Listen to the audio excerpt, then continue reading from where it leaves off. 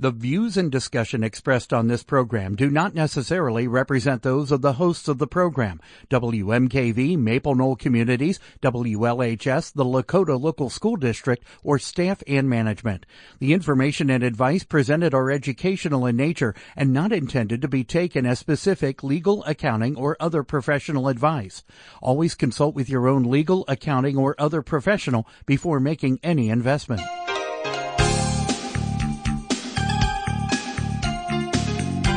Welcome to Real Life Real Estate Investing, a show to help you gain financial freedom by investing in real estate.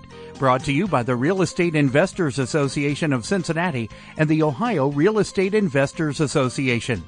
You're listening to Real Life Real Estate Investing on WMKV, WLHS, and the Maple Knoll Radio Network. And now your host, Vena Jones-Cox. Good afternoon and welcome to Real Life Real Estate Investing, where every single solitary week we work our fingers to the bone to make sure that you get the information and inspiration you need to start or grow your own real estate investing business. And today we're gonna talk to a little different group of you than we normally do, and that is the group of you that for various reasons are considering becoming private money lenders. That's a big thing within real estate associations around the country, and sometimes it's folks who just have some money laying around and want to put it to use. Sometimes it's folks who are looking at a money lending deal as a way of kind of getting into real estate. Like, I'll find a more experienced investor, I'll loan them the money to do the deal, and I will ask in return not only interest, but also the ability to sort of follow them through it so that next time I can be the one doing the deal, not the one providing money for the deal. It's all good, except when it's not. And we need to talk about the ways in which that it sometimes goes wrong, particularly for new first time, second time, third time private lenders. And to help me do that today, I have Jeff Shahusky, who has been a hard money lender since 2010. He's been doing this a while. And interestingly, before he started in that, he was also a real estate investor going back to 2004. He manages an investing fund, and through both like what he does himself and also his lending fund, he has been involved in over 8,000 transactions, which means he's seen the good and he's seen the bad, and he's seen all kinds of deals. He's done simple wholesale deals, rehabs, rentals, subject tos, lease options, seller finance, kind of the whole gamut of all the things that we all want to do when we grow up. And Jeff also really enjoys giving back to the real estate community. And one of the ways in which he does that is he is the co-host of the Central Wisconsin REIA in Wausau. He's joining us today by phone. Welcome, Jeff. Welcome to me. I'm so excited to be here. This is a pretty cool opportunity.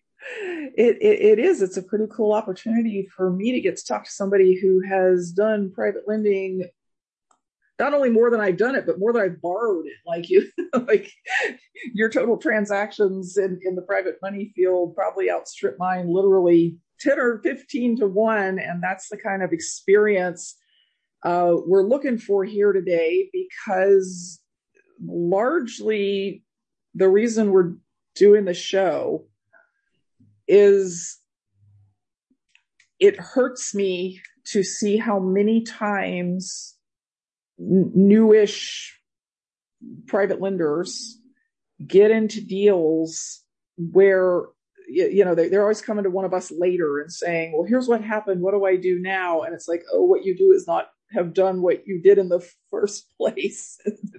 It's going to be super hard for you to fix at this point. And most recently, and this was just in the last month, I had another, older lady, really sweet, best intention, best nature, who gave a rehabber $66,000 of her money, which I'm thinking she probably can't afford to just lose. And she gave it to him for the renovation of a property that he already owned.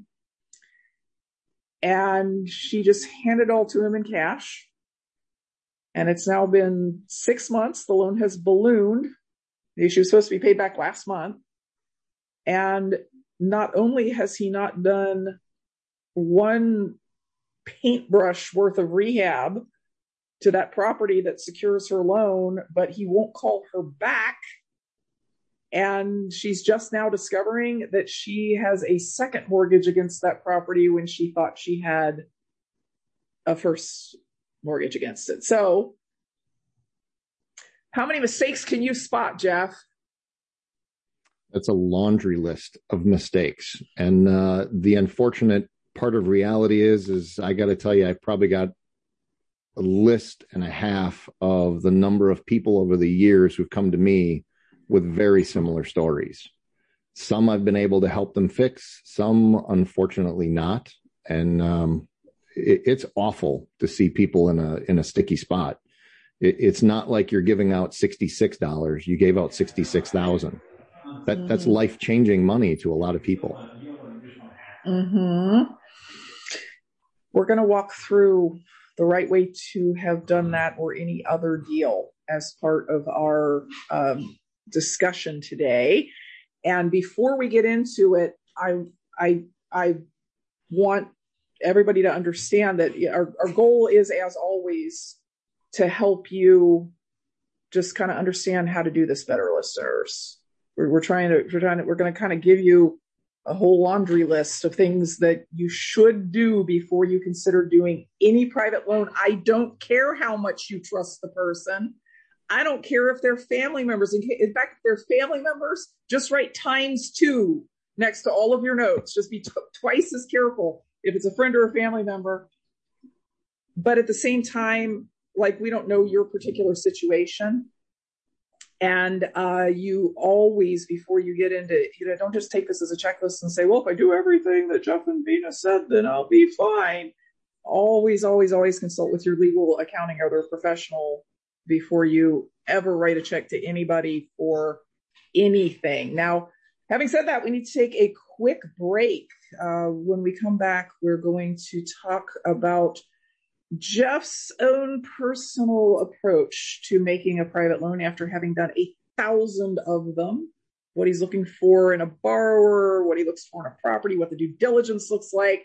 So if you're in a position where you can get out a notepad and start taking notes, this would be the time to do it. If not, of course, you can always listen to us on the podcast later on at realliferealestate.com. We'll be back right after this.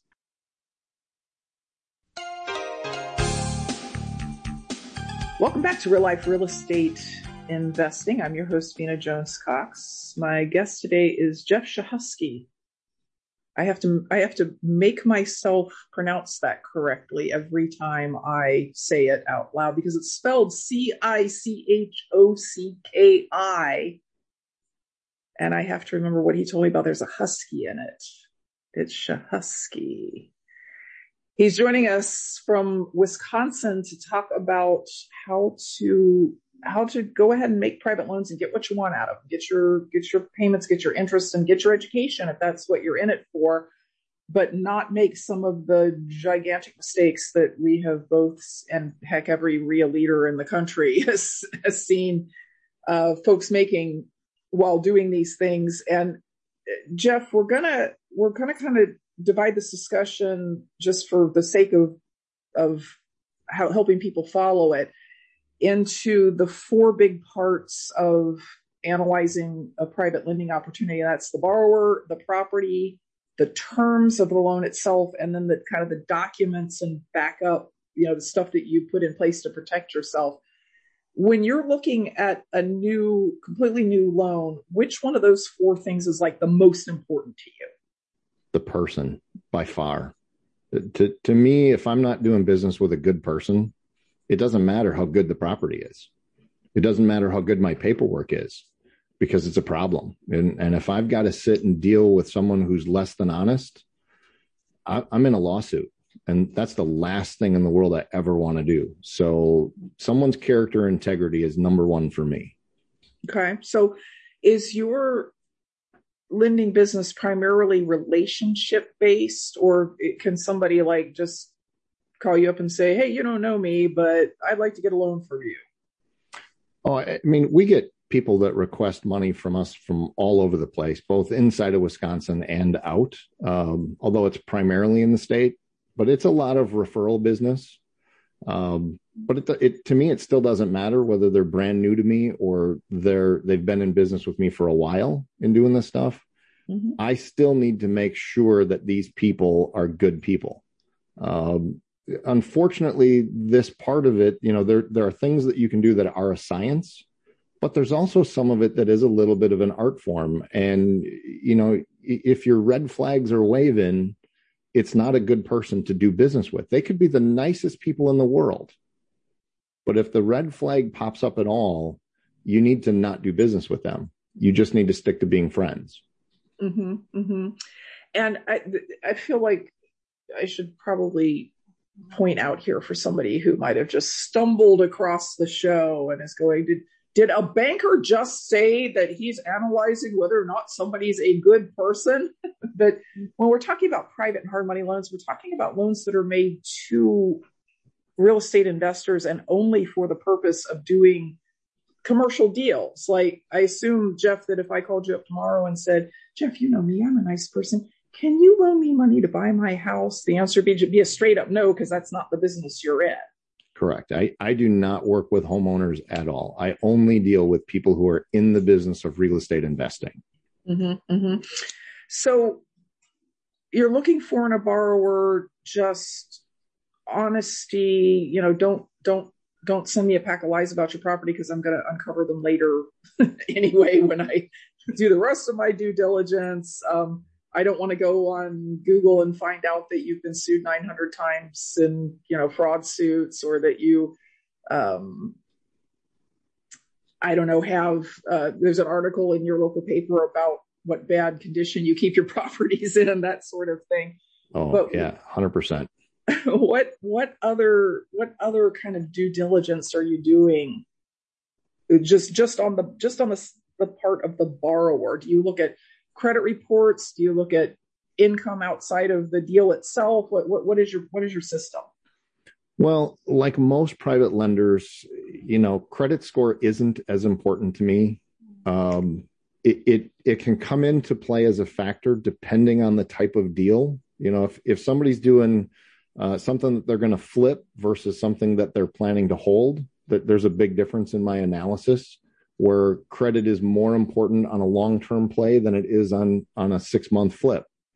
But like when someone reaches out to us and wants to borrow money, the first thing we do is interview them. And what most people don't understand is that we're not really trying to interrogate anybody. It's really more of an interview or just a conversation between colleagues. It's the easiest way to find out if the red flag is going to pop for you. If you're having a conversation with someone and they're having a hard time answering simple, basic questions, if they can't describe the deal, if they can't describe their experience, if they can't describe the things that, most people would just think to be common sense in this industry, a red flag is going to show up. And so for us, that's the very first thing. And part of the other side of that is we're also trying to build a relationship at the same time. And so we're trying to cover both sides. We're trying to screen them out, and we're trying to make sure that this is someone that we want to do business with long-term. Because relationships in private lending are critical. Good, solid, strong relationships with good, solid people. Mm-hmm. We all have stories of the people that say one thing and do another. And that's kind of what that, our question and answer session with them is really all about, is just trying to uncover, did they actually do what they just told me? Mm-hmm, mm-hmm. So this initial conversation is partly, it sounds like, just to make sure the person kind of knows what they're doing at all. Does that mean that experience is a strong factor in whether or not you're going to go forward with a loan? Experience is huge. We do something that's a little different than I think most of the people that try to get into any kind of lending. we actually keep track of all of our clients and all of our past people, and we try to keep track of everybody's success. So if someone does call me up and they're brand new as a borrower, they've never done a flip, they've never done anything, I don't want to say no to them. But, they don't have the experience to actually complete a project properly. So are they a really safe bet? No, they're not. And so usually what I try to do is I try to refer them to other people in the REIA that I do know, like, and trust, or other borrowers that I know, like, and trust, that are willing to work with and help new people into the game. Mm-hmm. If I can get someone that's experienced in the deal, now I know my deal's a lot safer. And if I can't, for whatever reason, well, then I'll turn the loan down. Okay, so listeners who are listening because of what we said we were going to talk about today, which was how to be a successful private lender, you did just hear that helping your best friend do their very first deal by being the money person is not something that a professional would do, but that there's an alternative, which is pull a third person into the deal who does have a bunch of experience, who's willing to help the first timer, who's willing to maybe provide contractors, maybe willing to help oversee the work, because just not being mean by saying, first timers make me nervous. First timers make everybody nervous if it's your money involved in the deal, because there's so much, particularly with a fix and flip, there's so much that can go wrong that can turn that deal upside down. And as the person who did the deal, you're disappointed because you thought you were going to make $50,000 and you end up, owing $10,000 more than what the property's worth when you're done with it. But for the person with the money in it, they're the one taking the actual loss. So there you go. We're going to call it 1, even though he's dropped a lot of wisdom. We're going to call it rule number 1. Be careful about the person's experience. All right. Any other due diligence that you're doing on the borrower? We do all the basic stuff. I mean, I'm checking out, are you buying it in your personal name, or are you buying it in some form of an entity? Most of the lenders that I know, if someone's trying to buy it in a trust, it raises a red flag because it's too much trying to hide, especially on short-term projects. Because the majority of people out there that are using trusts really actually don't know what they're doing with them. I don't mind it with someone that I've got a track record with, someone that I've done multiple loans with, someone whose business I understand, someone who I've seen borrow money, not just from me, but from other people, that starts to build confidence in, using more advanced tools, tips, and techniques in their investment business. But it's really just digging into their business itself, and their background and history is what they've done. Mm-hmm, mm-hmm. So is there a credit report in there? Is there a show me your pay stubs in there? Like, getting into the nitty gritty, what all do you need to see before you're like, okay, I'm good with the borrower, let's move on? Now, I do like to get bank statements to show reserves for cash. I don't necessarily look at W-2 income like banks do. My primary focus is on the property and their experience. That's like the 2 things in the world that matter the most to me. If they can't pass those 2 rules, there's no point in any other criteria that I have. So from a person standpoint, if they're brand new to me, I may ask for some past deals that they've done so that I can look them up and just kind of verify things. I'm going to do a quick, search online to like you had kind of described before. If this guy been arrested or caught for fraud or, something else in the past, because I have been tagged with fraud before. That really sucks. So you're just doing all the things that you would think like a skip tracer would try to do to find out about the people. Excellent. When we come back from the break, we're going to talk about the next pieces, the property, the terms, and the documents and due diligence. We'll be back right after this. Welcome back to Real Life Real Estate Investing. I'm your host, Ina Jones-Cox. My guest today is Jeff Shahusky from BestREIFunding.com, and we're talking to those of you out there who are considering doing a private loan to another investor. We're not talking about making loans to homeowners, because just don't do that. Okay. Like it's really tempting, but unless it's a family member and it's somebody really close, there's laws that very strictly govern lending to homeowners versus lending any commercial transaction to an investor. We talked about the thing that is most important as far as Jeff is concerned, the thing you should look at first, which is, do you really have a good feeling about the borrower? And I do want to wrap that conversation, like put that one in a bow, Jeff, by saying, on the flip side, just because you like them and trust them does not necessarily mean you should make them a loan, because that is the beginning step of a lot of straight up scams. I mean, when private loans fail, most of the time it's just because the borrower, something happened. It wasn't anything intentional. It wasn't meant to be, I'm going to steal your money. It just, the rehab went over budget. It turned out there was a rare spotted owl living in the attic, and they couldn't, actually do the rehab for a year until it fledged and flew away. It's something like that.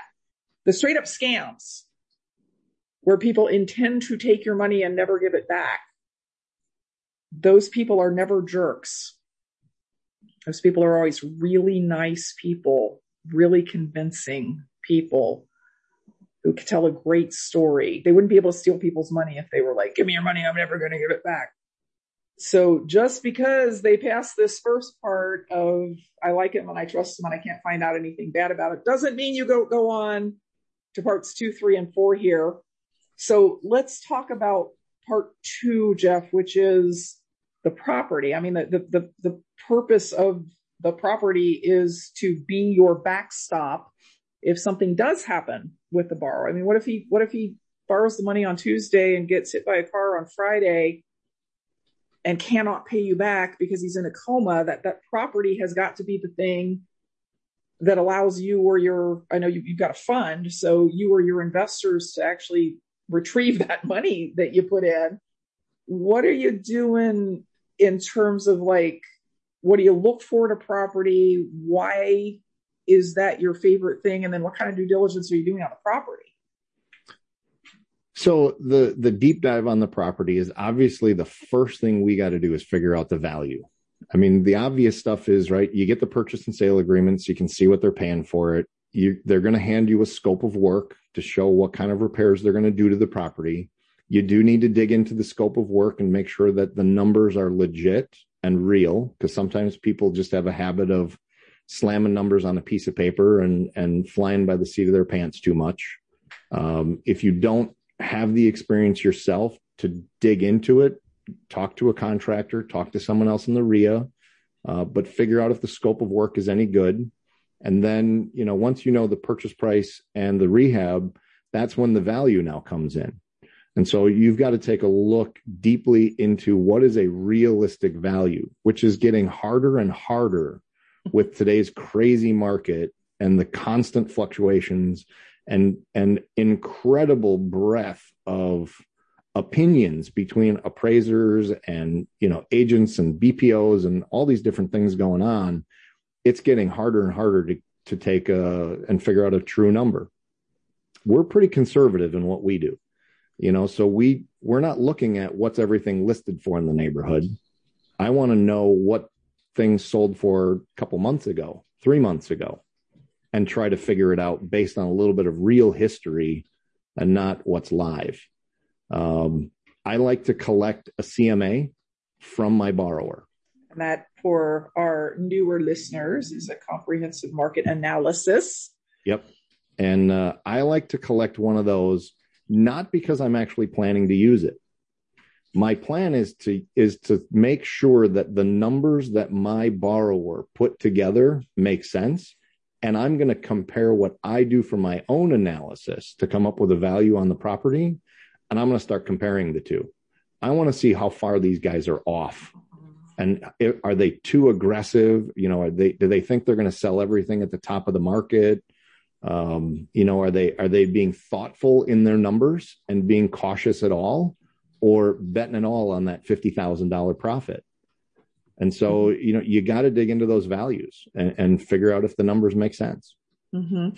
And something really important I heard you say in there, again, for somebody who's maybe trying to be a first-time private lender, is if you don't know, get help. If you don't know, get help. Jeff can walk into a property now and go, yeah, this isn't worth $290. If it's in his backyard, like he just knows, because he's been doing real estate since 2004. And he can also say, seriously, you put a $2,000 allowance in to do this entire bathroom back to the walls? I don't think so. But if you haven't been in real estate, the guy seems like an expert and they're his numbers, so maybe it's correct. You can always ask someone else for help. It could be somebody in your association, and don't get embarrassed about that. I've seen people who come later with, oh my gosh, this whole thing fell apart. And I said, why didn't you talk to somebody? And they say, well, this guy over here is such a well-known member of the association. I thought it would be insulting to him to run his deal past another human being. No. There's also people you pay to do that. You can get an appraisal if you don't know values. You can get an inspector to walk the property and make sure that the guy hasn't missed, oh gosh, the sewer lines are all cracked and there's not even a line item on here. How's that going to be taken care of? And the borrower pays for that, not you. When you're doing your due diligence as a private lender, you don't pay for that stuff. Okay, so property value, Jeff, repair costs. Mm-hmm. Yep. Are a thing that you look at really carefully. You said you're getting requests from all over the country. You're actually doing loans all over the country? Probably 99% of our loans are right here in my backyard. Mm-hmm. The small percentage that does happen someplace else, it's more of, I don't know, I guess as a convenience to help somebody that usually comes in as a referral. Mm-hmm. But I really want to stay in my backyard primarily. I don't want to be trying to figure out if what the values of a property are in California, because the valuations between California and Wisconsin are vastly different. Mm-hmm. I mean, even within Wisconsin, right? I'm up in the Green Bay market. From Green Bay to, say, the city of Madison, which is our state capital, it's a massive difference even within my state borders. I jump over to Milwaukee, which is a much more diverse city than Madison or Green Bay are, and all within the same city, I've got all kinds of crazy neighborhoods and crazy valuations to try to determine. So I don't like to get very far from home. I want to know that if something goes wrong, because I started my career flipping houses, that I can walk into a house and try to figure out how I'm going to recover from it. And that's hard to do if it's across the country. So I think I hear you saying that for new private lenders, maybe even staying within neighborhoods they feel good about, maybe not even looking at the whole city for potential loans. Okay, so is the next step, which is what terms you're going to offer, interest rate, length of time, points, how much money the borrower needs to put in of his own, is that going to be a little dependent on those first two things that you found out, the property and the borrower? For most lenders, yes. For me, not so much. The reason that I don't fluctuate a lot is because I've kind of created a box, and I'm looking for certain types of people, and I'm looking for certain types of loans to do. I don't want to make loans in neighborhoods where repairs seem to struggle, where the properties don't seem to be quite as well taken care of and kept up to modern standards. Appreciation doesn't seem to happen in those neighborhoods, which also means that it's difficult in the event that if my loan goes bad to recover. I'm looking for stuff that's just easier and simpler to manage and to work with. Mm-hmm. So, my ideal clients kind of fit, for lack of a better way to put it, inside that box. And that's kind of my niche. I don't want to be a jack of all trades. I want to be a guy that's good at what he does. Mm-hmm. And I want to know that if I'm investing money, I'm doing it in the best and safest way possible. Mm-hmm. So you have a particular type of property, neighborhood, probably level of rehab. Like there's probably like if like firehouses might be something that you weren't as excited about as something that needed more typical repairs, things like that. And you've just found your little area, and there's other people that live in other areas, and you like that. Yep, exactly. I think most folks, if they intend to become private lenders in the long term, they're going to find their little thing too. And maybe they like the areas where the owners don't seem to take care of the houses well because they're high cash flow areas. So there's no rule here, listeners, for your private loans other than to say, make sure you're comfortable with the property. And Jeff's particular approach is, because he only does one kind of thing, he doesn't have to think about the terms a lot. The terms are always, you pay X percent and Y points, and I'm going to loan you Z percent of the total value. So another thing to think about, where you need to take a quick break. Man, this is going way fast, Jeff. I had a lot more questions I wanted to ask you, but we only have one more segment here. So we're going to go ahead and take that break, and we'll be back right after this. Welcome back to Real Life Real Estate Investing. As always, I'm your host, Vina Jones-Cox, and for the first time ever, I'm talking today to Jeff Shahusky. Well, I mean, this is the first time I've ever talked to him. This is the first time I've ever talked to him on the air. He's from bestreifunding.com, and we're trying to give y'all an outline of some stuff that you need to do to kind of maneuver your first few private lending deals without too much unnecessary risk. Let's put it that way. And Jeff, we do want to go on to the documents, which is another thing that people who are doing it for the first time, man, they don't know what they don't know, and it's super important. But to wrap up our terms conversation, I know a lot of private lenders have these rules about terms that say it doesn't matter how little you paid for the house, Mr. Borrower. I need you to have some of your own cash in the deal just as skin in the game, just so you have something to walk away from too. What do you think of that? For new private lenders, I would never do that. I mean, I should say I would never go 100% financing. You always need something in the game, some skin in the game, some cash in the deal when it's the first time you're going to deal with someone. One of the things that I usually do is I try to structure the deal that when they're putting money down, that's the first money that goes into the deal at closing, so that more money ends up in the escrow account for protecting the renovation money. Because I also would never write a check to someone for 100% of all the renovation costs before the renovation's ever been done. I've seen people walk off with that money. We have to talk about that, because the way every borrower would prefer it is the private lender just sends 100% of the money to the closing. It's purchase price and rehab costs, and the title company, of course, writes a check to the borrower, and they walk home with all the rehab costs because that's very convenient. But that is another big, it's a big cause of scams. It's a big cause of scams. Scam. Yeah, it's huge. So what you just said, effectively, I do not hand people their rehab money. Where does it go? So we handle our own escrow account in-house. Most people handle it through the title company. And the title company can then handle the disbursement of the funds and the hiring of the inspection company to verify the work before the funds are released, and to collect all the lien releases you need from the contractors. We do it in-house. We've just replicated their process, though, so it's no different. It's just I issue the money instead of the title company issuing the money. But we've actually taken it to the point where we don't even release funds at closing for any reason. If there's going to be an initial draw, which a lot of borrowers want for down payment to contractors and that kind of stuff, we issue that stuff separate and outside of closing so that we can keep a better handle on it. Because it's just too easy for people to not take the money that you gave them and give it to the people that they owe it to. They can just go to dinner on, have a nice lobster dinner tonight in celebration of buying the house. Or to be fair, sometimes it's not that intentional.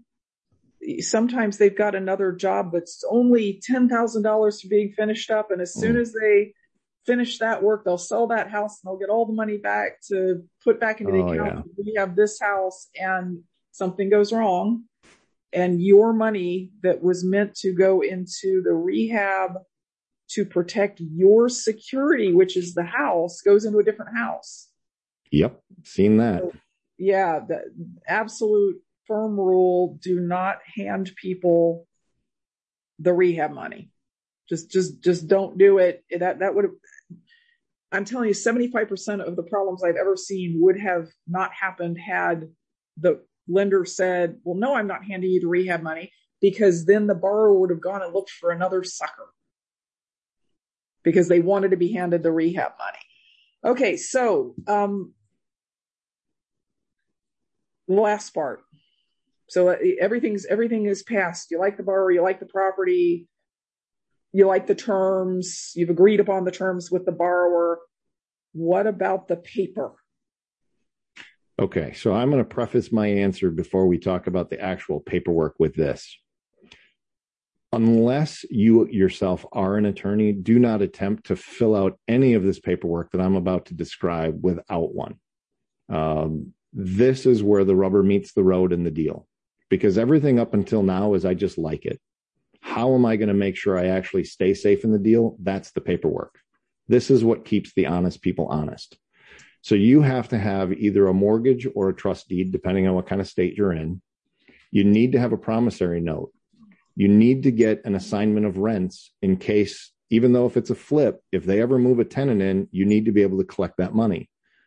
You need to get, now I'm on the spot and I'm trying to think of all the paperwork we have. We've got construction assignments that go with it. We've got draw agreements that go with it to outline how we're going to handle that escrow account and how we're going to pay the contractors. I like to issue checks direct to the contractors and not even to my borrower if I can help it. I like to make sure that the lien waivers are collected so I can provide lien waivers to everybody. There's good God, there's so much paperwork that's got to come through there. The contractor stuff is huge. God, I'm drawing a blank on you. Sorry. Well, no. And then there's, the big chunk of it, I think you're spacing on, if you will, is that, then there's work that the title company does. Oh yeah. I'm skipping over that.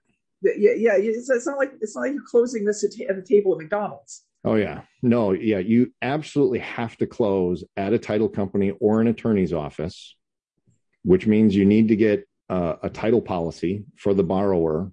Very few people who get into lending understand there's actually two title policies that need to be issued, not just one. You also need to get a lender's title policy to cover yourself in case there's title flaws, because otherwise it only covers the borrower. You want to see all the closing statements. You want to see all the fees that are in there. You want to see and make sure all the liens and judgments that potentially exist against this property are getting cleared and cleaned up before your borrower actually owns it. You want to check out the insurance that they're buying to make sure that that's all good. So you need copies of insurance. You have to make sure that in the insurance you're listed as a mortgagee, or as the loss payee, depending on which insurance company it is to what they call it. You want to know if it's in a floodplain or not. A floodplain in and of itself does not invalidate a deal or make it that you may or may not want to do it. But if it's in a floodway, which most people don't understand, there's two kinds of floodplains. If it's in a floodway, you need to run. That house is going to be underwater if it floods at all, because that's not just in a floodplain. That's you're in deep water at that point. If I'm in, so to speak. Yeah, it is. It's pretty brutal. You're looking at school districts on the paperwork. I usually document that kind of stuff up, which kind of sounds weird, just to kind of check and approve things.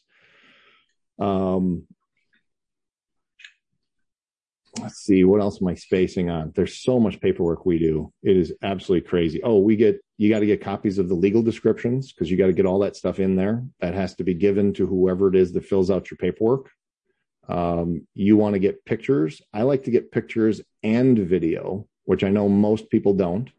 So one of the things I do, which I know isn't necessarily paperwork, but this is part of my documentation process, I get someone to stand out on the road or on the sidewalk and turn on the video camera so I can see the entire front of the house with the house number as they walk in so that I can see that the video matches pictures.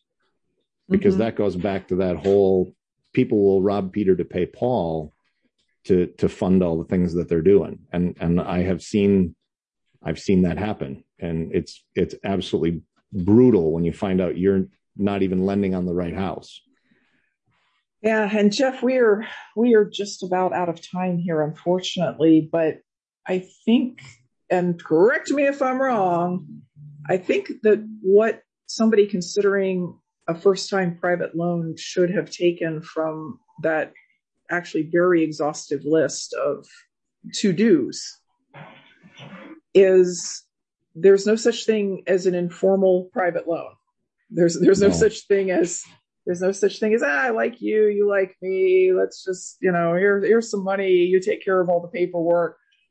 There's a lot to do here, and it is way beyond the scope of knowledge that's just kind of like you're just going to have from having, I don't know, borrowed money from a bank or something like that. And that getting help, getting advice, getting professional help if you don't know what paperwork you need, calling the insurance agent and saying, here's my position. Am I appropriately insured here? Is the property appropriately insured here? Reach out. Don't just write a check. I mean, hopefully if you've already done it, it turns out fine. But when a pro who already knows what he's doing is still saying, I do all of this every time, you folks who are thinking about being a first-time private lender need to definitely be doing it because you are much more likely to miss something. So, Jeff, I so appreciate you coming and sharing today. Obviously, we could have done 2 whole shows about this topic. No doubt. And I know it's years of experience that you were trying to, compact down into 50 minutes here, but I do appreciate you taking the time today. Again, listeners, that's Jeff Shahusky from bestreifunding.com. You've been listening to Real Life Real Estate Investing, and we'll be back next week with more information to put you on the path to financial independence through real estate investing. And until then, happy investing.